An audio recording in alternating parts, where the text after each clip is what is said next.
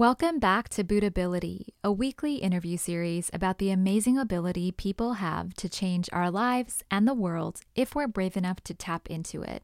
I'm your host, Jihi Jolly.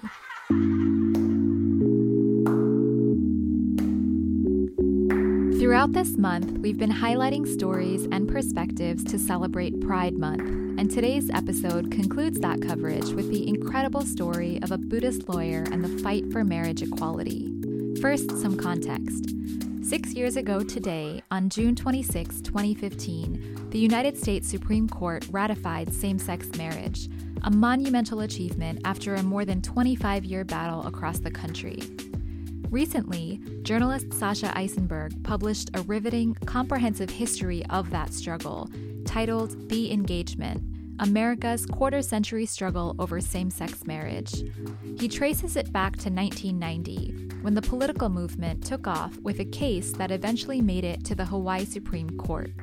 At that point, Eisenberg explains, no significant gay rights group had endorsed marriage as an objective. But in 1990, when 3 same-sex couples applied for marriage licenses in Honolulu, they were denied, and they turned to a lawyer named Dan Foley. Less than 3 years later, the Hawaii Supreme Court became the first court in the world to conclude that queer couples' freedom to marry was a basic civil right.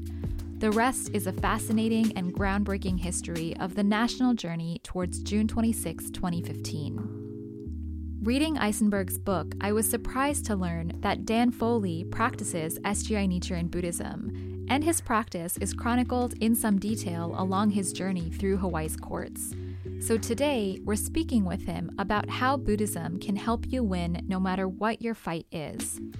Before you meet him, here are 2 brief excerpts from the end of the book. On the morning of June 26, 2015, Dan Foley rose to a murky quietude. Summertime storms were a common tropical occurrence, and sometime overnight, the eastern part of Hawaii's Oahu Island had been struck by one. The little electric clock at Foley's bedside was blank, and he staggered to the bathroom where he stashed his smartphone overnight to check the time. Instead, he was greeted by a headline from CNN's website, "Supreme Court Rules in Favor of Same-Sex Marriage Nationwide." After chronicling the majority opinion from the 5-4 decision, Eisenberg writes, "The light suddenly flickered on, and Foley got up to make a cup of coffee. He then kneeled before the wood altar and scroll he kept in his home and began to chant Nam-myoho Renge Kyo. As he murmured the sutra, its familiar vibration brought Foley back to the morning in October 1992, when he had sat in his 24th floor law office and performed the same Buddhist chant 2 hours before making his most important argument before the Hawaii Supreme Court." Let's hear the rest from Judge Foley. So, why don't we, because it is, and I'm calling from New York and it is quite scenic already. I can tell where you are. So why don't we just start with introductions? You can just start by telling me your name and where you are calling from today. Okay, I'm Dan Foley. I'm calling from Kailua, Oahu, Hawaii. I'm 2 blocks from the beach. So in the background, you can kind of hear the waves lapping at the shore. It's, beautiful, very different than where I am. And I can even hear birds, I think, which feels yes, like... you can. Yeah, so beautiful. So thank you so much, first of all, for taking the time to speak today. This episode is actually going to come out on June 26th, which was actually a happy accident that it's the anniversary. Yes. Isn't that something? Yeah, so it's just even more meaningful that we get to have this conversation today. But why don't we just start with a little bit of context about you and then about your practice? If I can just first ask you to give us a short introduction. I mean, I know you've had quite a long and illustrious career, but what you do generally and kind of where you've been working. Okay, I'm originally from San Francisco, and after law school, I joined the Peace Corps, and I served in Lesotho, Southern Africa, as an agricultural extension worker. Then went to law school and went out to Micronesia for 8 years. That's west of Hawaii, where I helped them become independent nations. I wrote their constitutions and statutes. After Micronesia went to Hawaii, became the first legal director of the American Civil Liberties Union, and started doing civil rights litigation and taught civil rights at the law school, University of Hawaii at Manoa. And that's when I, began this same-sex marriage case as a civil rights lawyer. When I concluded my career as a civil rights lawyer, I became a Hawaii appellate judge in 2000 to 2016, 16 years, and also became a Supreme Court Justice for the Republic of Palau in Micronesia, where I currently serve on a part-time basis and now do mediation and arbitration part-time. Wow. Oh my goodness. Yeah, I wish we could talk about many different aspects of your career, but I think we're going to focus on something very pivotal in more ways than one today. That is the focus of this, book that just came out. But before we get into that, I wanted to ask for a little bit of context on Buddhism. So when and how did Buddhism enter into your life, and did you start chanting Nam-myoho Renge Kyo? Okay, my mother was Jewish. My father was Irish Catholic. They split when I was very young, but I was raised as a Catholic, went to a Jesuit university. And from San Francisco, I was introduced to Zen Buddhism, which is very big in San Francisco. So fooled around with that, fooled around with Tibetan Buddhism, read a lot of Buddhism, was very interested in it. And at the university, I studied theology and philosophy, so I was always interested in religion. But when my wife is from Hawaii, she was a Soka Gakkai member. And so when we decided to get married in 1984, I converted to her Buddhism because I figured it'd be good for a marriage if we both had the same practice. And I was very comfortable and impressed with Buddhism in general. And that's how I came to this particular practice, and don't regret it for a minute. Amazing. And just one follow-up to that is, do you remember, when you first started chanting, any sort of like noticeable changes or internal process that you began to go through that kept you chanting? Well, everybody has different karma, as you know. And so everybody sees the results of their practice differently. Mine was instantaneous. I mean, just remarkable. And I could tell you, I hadn't secured a full-time job. I just come from Micronesia to Hawaii, and a position open for the ACLU, and I applied. And there were many applicants. And I'd only practiced in the US for less than a year, and all the other applicants were very experienced US lawyers. So before the interview, I chanted for about 2 hours, just focusing on that interview. To communicate, to impress. And I remember one of the lawyers in the interview, one of the board members said, "Well, Dan, it looks like you know a lot about Micronesian law, but do you know anything about US law?" And I said, "Well, I think I can come up to speed." Well, they hired me. And years later, the executive director of the ACLU said, "Dan, we don't know what it was, but we interviewed you and you just felt like you were the right person for the job." So that experience, and that was just a few months after I started practicing. I don't think if I didn't have that practice, if I didn't have the focus of the chanting and what chanting does emanating outward from you, I don't know if I would have gotten that job. And had I not gotten that job, I may not have been a civil rights lawyer and may never have seen the same-sex marriage case. Wow. Oh my goodness. How, yeah, what a journey. It always starts with something so simple, and then you never know what these kind of small decisions and experiences can add up to, which it leads to, the sort of topic of this episode. So a book titled The Engagement just came out fairly recently about the history of same-sex marriage in America, and it features your journey as part of this sort of constellation of activities across the country that led to the decision, that we all, of course know about. But it began in Hawaii, and I don't think that many people know that or ever really heard that story before. And you were kind of a key piece of it. So can you tell us briefly, for someone who maybe hasn't read the book or doesn't have the context, the story of basically what happened? Like, what was the case that you ended up being presented with in Hawaii? Why did you end up taking it on? And how long did it take to win? Okay, first of all, if anybody wants the full story, as you stated, pick up The Engagement by Sasha Eisenberg, just reviewed yesterday in the New York Times. He's the only one that I think has really told the true story and the story of Hawaii, where it all began. And it all began on December 17, 1990, where three couples in Honolulu applied for marriage licenses and were denied. And they couldn't find a lawyer. They tried the ACLU, they said no, Human Rights Campaign, Lambda Legal Education Defense Fund, Gay and Lesbian Task Force, you name it. Everybody said, that's a pipe dream. That's not possible. The last word and the only word the U.S. Supreme Court really had it on gay rights at that time was a 1986 case, Bowers v. Hardwick, where they upheld a sodomy statute, where it said you can actually criminalize homosexual conduct. And so, they found their way to me. And I was a civil rights lawyer, and I took cases that other people didn't take. And so when they came to me, I hadn't really thought of gay marriage before. I'm straight. I was married to a woman, had two boys.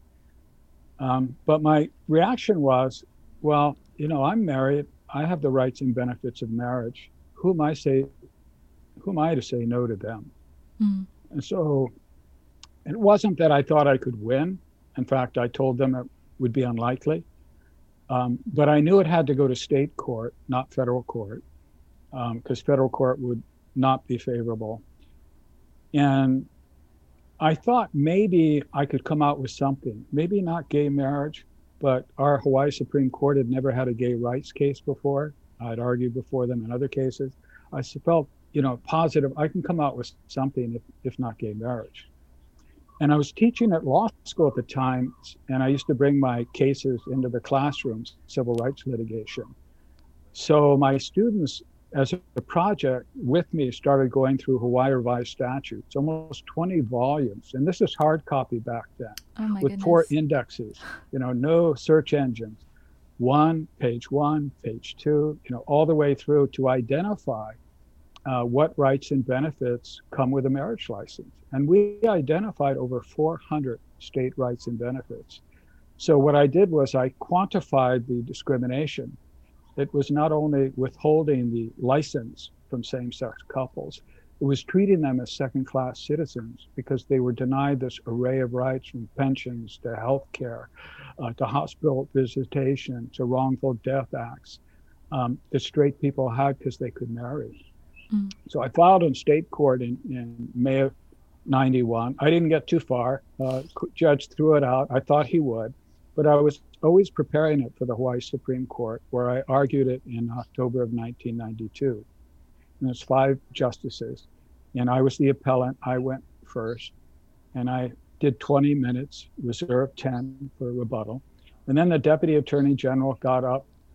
And then one of the judges, Jim Burns, who I later ended up serving as a judge with on the appellate court, he confronted the Deputy Attorney General and said, a man and a woman walk into a marriage license bureau and apply for a marriage license. You give it to them, don't you? And she said, yeah.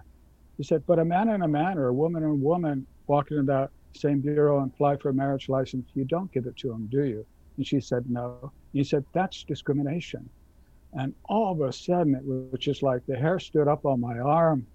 And it was like, wow, they're taking my case serious. No court had ever taken a claim like this serious before.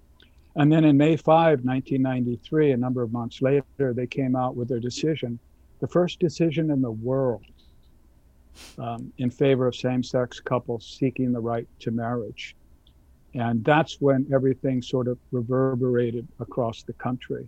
The next day, the headlines of the New York Times, LA Times, nobody had been paying attention. And I remember one CNN reporter flew out from the LA bureau, and she's sitting in front of me a couple of days later. And she says, could you explain to me what's really happening? I mean, are they really going to give homosexuals marriage licenses?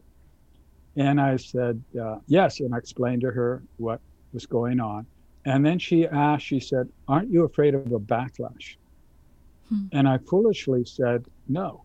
I was very naive because I couldn't understand why people would get upset. I said, in Brown versus Board of Education, there was a backlash when the U.S. Supreme Court said you have to integrate schools and later other public facilities because certain white people in the South didn't want to go to school, didn't want to be on buses, restaurants, parks, swimming pools, you know, with African Americans. So there was a backlash. But I said, here, nothing changes. We already have gay couples living together. Many have children. We're just going to recognize it's legal Mm. and they should be treated equally under the law. But there was a big backlash. The legislature started holding hearings, proposed a constitutional amendment.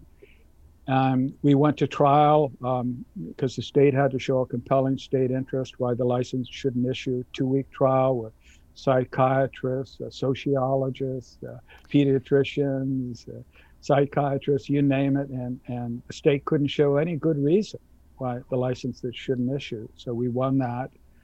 But then a constitutional amendment was put on the ballot, which was approved in 98. But by that time, Vermont had started moving and Massachusetts had started moving, and they all sort of used our approach as a template, our pleadings, our approach. Canada started moving. They contacted us, and they were one of the first countries. And it was so all of these cases began, Vermont, Massachusetts, and later throughout the world. Now we have 30 countries in all 50 states because of this Hawaii case. Incredible. Thank you. Thank you for sharing that summary. And I want to kind of go back and we'll unpack little pieces of your personal journey through this, but just for the sake of context and understanding like truly the impact that this had on the rest of the country, I understand you said that they used this case essentially as a template and that a civil rights case like this had never really been fought or won before. Can you share a little bit more, just a little bit more about that and how tremendous and unique it actually was? Well, we argued that gay couples, gay people should be treated equally under the Equal Protection Clause of the state constitution. That was later argued under the federal constitution years later, once the U.S. Supreme Court reversed that Bowers v. Hardwick case in 2003. Then the federal court doors opened and you could bring claims there. So no court had ever ruled that same-sex couples should be treated equally as heterosexual couples. It had never been done before. But what I argued was in civil rights law, the key thing is, how do you review a statute? If a statute discriminates based on race, or in this state, gender, the government has to show a compelling state interest to justify that discrimination. So I had to compare the sexual orientation and gender with race and gender as far as women, that it should have to meet the same standard. And it was a standard the state couldn't meet here or anywhere else. And that's what was so ironic because, the state would argue, well, homosexual marriage or gay marriage is not good for children. But when the evidence came to court, the actual testimony was the children of same-sex couples will actually benefit by allowing their parents to marry, and the children of opposite-sex couples will in no way be impacted. So one of the things that happened in our case, the first time in the history of the world, was it actually went to trial. And all this argument and about gays and, the sky will fall, and Sodom and Gomorrah and all of this stuff, it just wasn't true. When you actually had to go to a court and put on evidence, there was nothing. And that was unique. And there were a couple of trials later, one in San Francisco on Prop 8, challenging Prop 8, and one, I think, in Michigan, and essentially some of the same experts. So, our case was the first of its kind to prevail on those arguments, equal protection, and we also argued privacy. In the Bowers v. Hardwick case, it was a 5-4 case. That was that sodomy case, the U.S. Mm-hmm. Supreme Court in 1986. There was a dissent for the 4 written by Justice Harry Blackmun, where he thought sexual orientation should be protected under the right to privacy. And I argued that as well. I argued before our Hawaii Supreme Court, you should follow the dissent in Bowers v. Hardwick, not the majority opinion. And other state courts did the same. So it was groundbreaking in many ways. But the key thing was I brought in Evan Wolfson, who was a lawyer with Lambda Legal Education Defense Fund, a very out gay man litigator with a national organization. And I understood if we prevailed in Hawaii, it would have impact across the country. And we needed a bridge. And it wasn't going to be me, a straight guy from Hawaii with no organization behind me. And Evan was the perfect guy. So he was the bridge to the mainland that went to Vermont, that went to Massachusetts and across the country, setting up follow-up litigation. And we kept in touch and worked together. I see. Yeah, I mean, that's just so incredible. And I imagine that the day-to-day journey was a lot more difficult than you're able to really present in retrospect. So I'm so curious how you were doing, personally, what your kind of experience was through this. I mean, it sounds like initially you said, I will take it on because they deserve to have a lawyer, without any tremendous expectations of actually being able to win. Let's maybe start with, were you chanting about this explicitly at the time? How did your sort of like daily personal practice come into play in the decisions you had to start making? Yeah. Well, I never stopped chanting. I mean, it's every morning for roughly 30 minutes and every evening for at least 15 minutes. And I read during the day, and I try to be a Buddhist all day. So I'm always practicing Buddhism. That's my life. And so any case I take, whether it's a large one like this or a very small one, in the eyes of just one person's life, I approach it in a similar fashion. The one thing, I had been a civil rights lawyer and an ACLU lawyer, and I had been used to handling high-profile controversial cases. I filed a class action lawsuit against the state to reform the prison system and to reduce the prison population. And I received threats against my life. This was before same-sex marriage, and lots of negative publicity on that one. I had represented Hare Krishna t-shirt vendors on the sidewalks of Waikiki. And some people said they were so obnoxious that we'll give you gay marriage if you get those guys off the streets. So I challenged the pornography statute in Hawaii and got that overturned. So by the time same-sex marriage came, I was used to taking hits. But, again, the Buddhist practice helps you because you don't take it personal. You just try to understand why people are doing it and respond respectfully. And focus on the issue you're doing and make your arguments and go forward and never give up. And so I think the most difficult time wasn't so much me, but the LGBTQ community. The polls were against us 2-1 from the very beginning in 1991. Until the time the constitutional amendment was adopted in November of 98, by that margin, 2-1. We could never move them. And I remember being in a ballroom, and I knew the result was coming because we had done our polling too. Looking around, hundreds of gay and lesbian couples with tears in their eyes crying as the TV station read out the results. And I had to get on stage and address them. I was their lawyer. And I remember getting on that stage and say, okay, we got knocked down. Let's get up. Let's keep going. We don't quit. We will win. But I remember that was the most difficult time, not so much for me, but feeling that pain.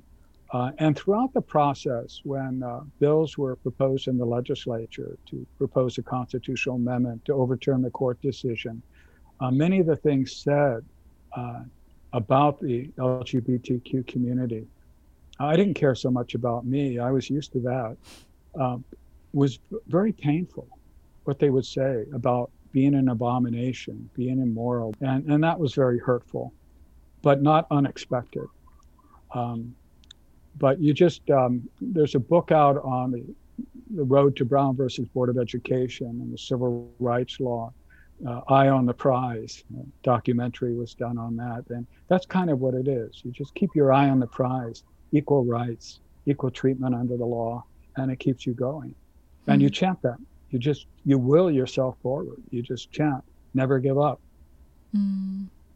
Yeah, that's really really encouraging, and I can only imagine honestly what that felt like, and 30 years ago, even culturally, and this is detailed in the book as well. It really was a different time. In parts of the country, it still is that time, but in other parts of the country, it isn't anymore. And so, yeah, the weight of having to both navigate the work and the case, and how people are communicating about it or at one another, I can really only imagine. So, thank you for for painting that picture. I am wondering, you mentioned you basically just have to never give up. And of course, I grew up in the Buddhist community, so I'm used to hearing that. I've heard that my whole life. But, ordinarily, we do give up. Most people do give up on things quite often because it's really hard to keep going. And so I'm just wondering, from the perspective of anyone listening who especially might be new to Buddhism, but have some sort of a fight in their life that is a very, very long haul and potentially even an impossible one. Was there any sort of like teaching or Buddhist concept or something that you held onto that helped you to do that? Or did you have moments where you did want to give up? No, never, never. As you say, it's the teaching. And one of the things in Sasha's book, he interviewed me a number of times, is that one of the teachings is to confront and overcome what appears to be impossible, and to challenge it and to overcome it. And in fact, the teachings, as you know, in Buddhism is these problems and obstacles that allow us to grow. If we didn't have them, we wouldn't grow. And so you never, ever, and this is especially true in civil rights law. I'm a student of civil rights. You look at someone like Thurgood Marshall and the NAACP Legal Defense Fund, which was formed in the 1930s. For decades, what he did, going to the South to litigate, his life seriously threatened, not stupid threats against me, but serious threats against him. And what he and the African American community had to go through, and even going through to this day, to try to achieve equal treatment under the law. But someone like Thurgood Marshall, he's one of my inspirations and my role model of someone never giving up. Now, he wasn't a Buddhist, but many of our principles are not just ours. They apply to others in daily life. And I would tell, I'm older now, and I talk to a lot of younger lawyers in sessions, and I tell them, if you don't give up, you always win. It doesn't necessarily mean that the case always turns out your way. That would be foolish to think that, every case I do, I'm going to get the judgment or the verdict. But if you never give up, you can't lose. Giving up is losing. Yeah. It's interesting because this has come up, previously on the podcast, but many people that I've interviewed, the kind of terminology that they use is that you have to decide that you're going to win, and Buddhism is about winning. And we've read this from Ikeda as well. Victory. Buddhism primarily concerns itself with victory or defeat, which is not what people normally think of when they think of Buddhism. You know what I mean? So yeah, I just feel like your whole story is just such a perfect example of that, and it's also your profession is based on that. Yeah, and sometimes what you think is the winning may not actually be the winning. That you chant and you practice and you go forward, and you find out the win, it actually appears in a different form than you actually thought it would be. And when you read Sasha's book, The Engagement, you can see all the twists and turns and ups and downs, and never giving up, ultimately winning in 25 years from the time the couples applied for a marriage license in Hawaii, December of 1990, to June 26, 2015, when the U.S. Supreme Court came down with its final decision. 25 years. Now, in civil rights years, that's remarkable. Look at the African American civil rights struggle. Look at the women's civil rights struggle. And look what LGBTQ achieved in just 25 years. It's unprecedented.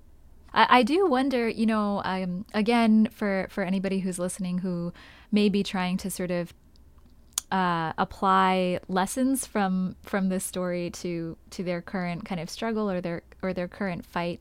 In Buddhism, we have this concept called human revolution, or, on the podcast, we refer to it often as inner transformation, that people inevitably go through over the course of their life and over the course of their Buddhist practice, because Buddhism is about kind of constantly changing yourself on the inside.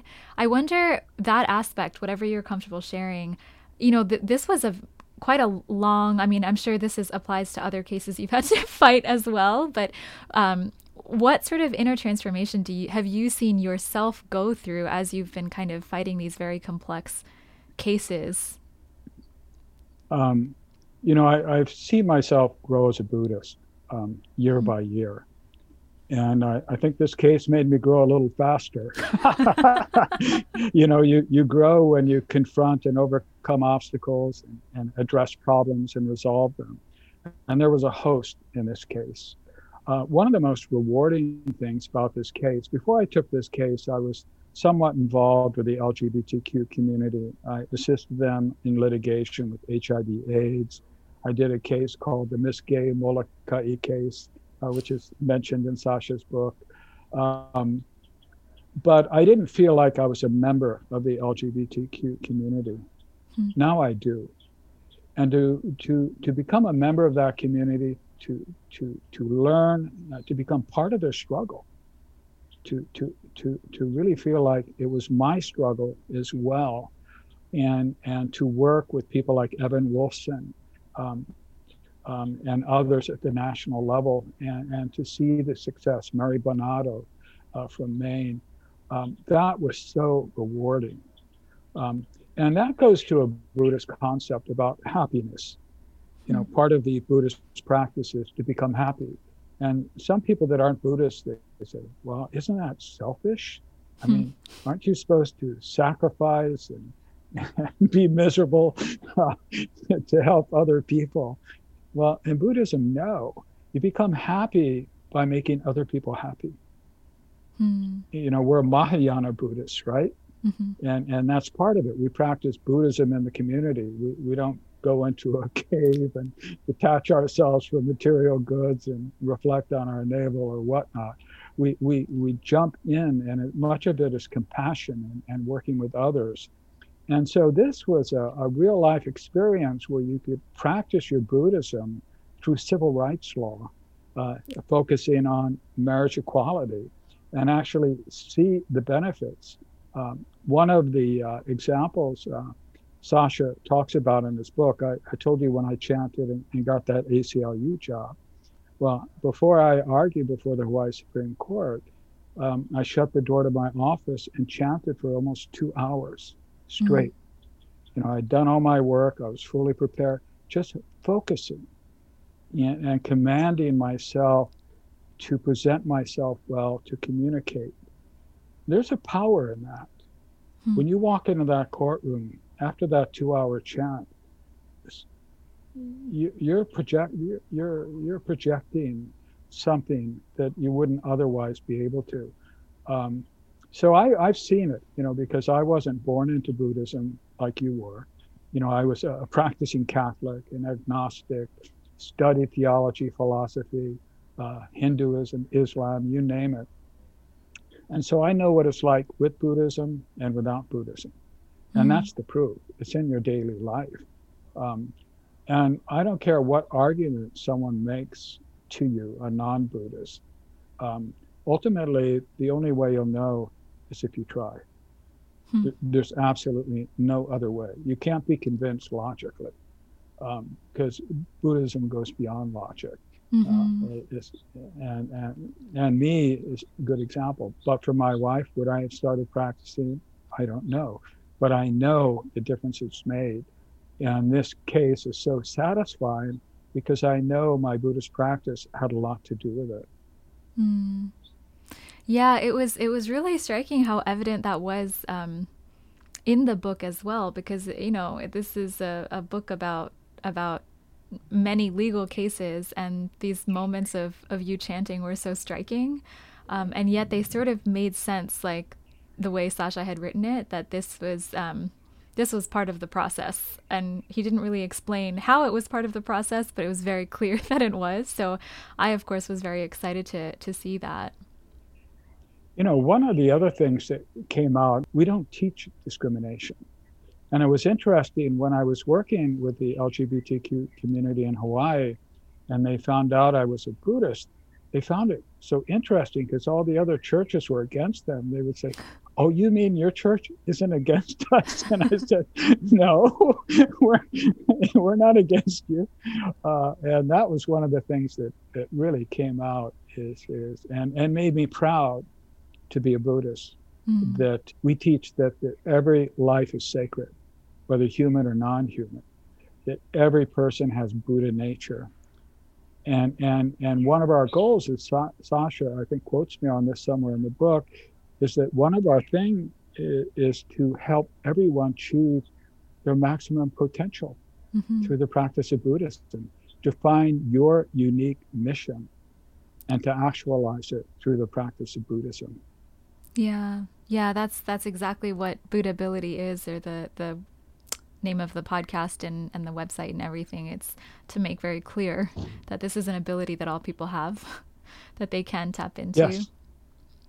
And that's so true that someone reading Sasha's book and looking at what I did with my case, don't think of it as remarkable. Mm. Don't think, whoa, Judge Foley did this. I'm so impressed.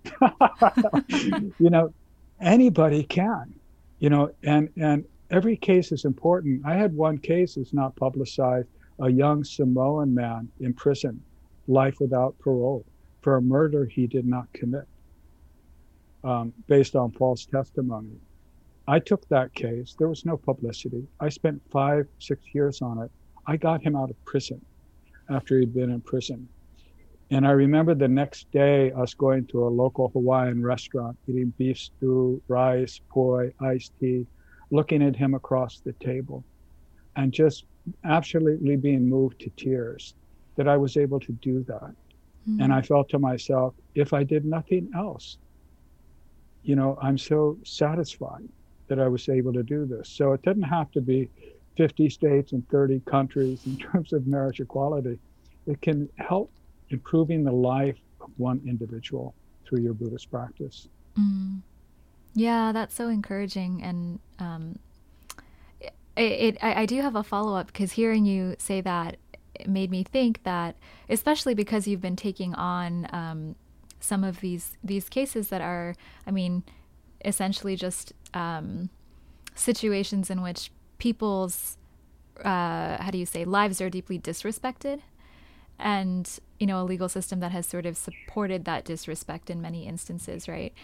So I just imagine, in the same sort of breath, you have this tremendous compassion for the people that you really are supporting, and yet you're probably working in a system that is very difficult to respect, and faced with people that are very difficult to respect. And you mentioned earlier that chanting,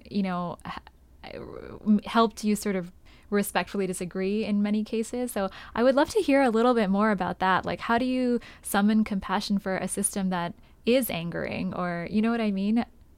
That's really a wonderful question because it's been asked to me before.